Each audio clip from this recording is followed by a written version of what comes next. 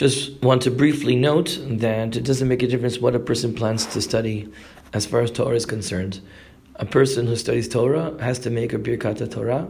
It doesn't make a difference if you're learning Gemara, Chumash, Halacha, Tanakh, Iyun, Bikiyut, whatever it is, everything is considered to be learning Torah, and you'd have to make a Birkat Torah, whatever it is that you learn Torah that you're learning. There is a big machlokas aposkim whether you have to make a bracha before hirhur. Hirhur means you're thinking divrei Torah, but you're not saying the words. The most common situation, I think, that would come up is, say you wake up in the morning, and Baruch Hashem, the first thought is, I was learning something yesterday, I want to think about it right now, and you're in bed.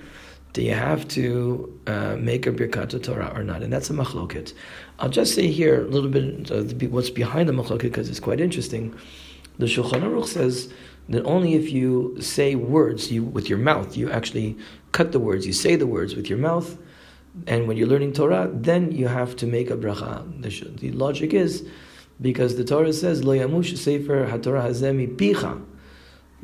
That's a pasuk in Yeshua, and that the Sefer Torah should not be removed from your mouth.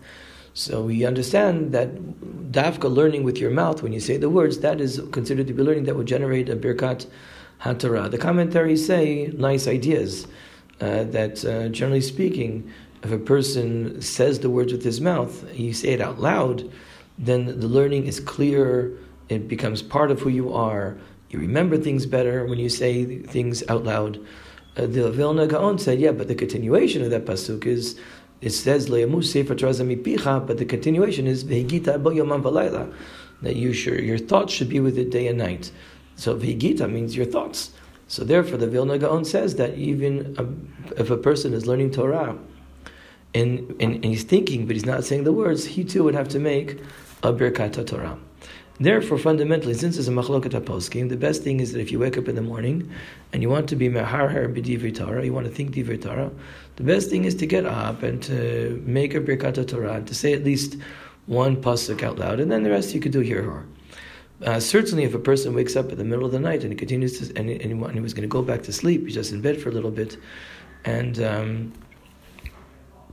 he's going to be in bed a little bit, and then he's going to go back to sleep, and he wants to be meharher during that time until he falls asleep, he doesn't have to say Birkat Torah. I saw as well that if a person wakes up in the morning, this is my understanding, and he wants to sleep, wants to stay in bed for a little while.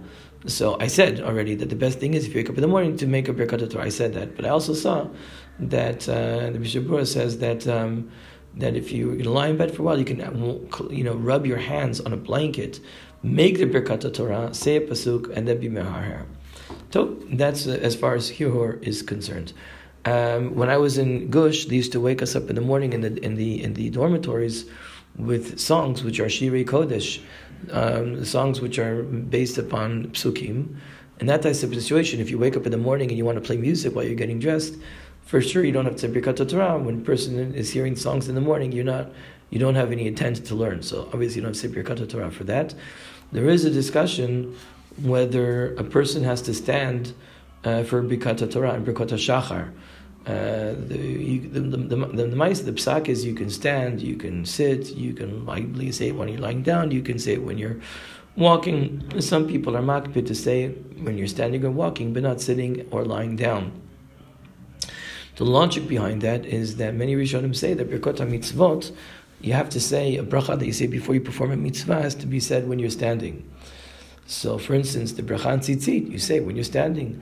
The bracha on Tekiyat Shofar, you say when you're standing. The bracha before on benching lulav, shaking lulav, you say when you're standing.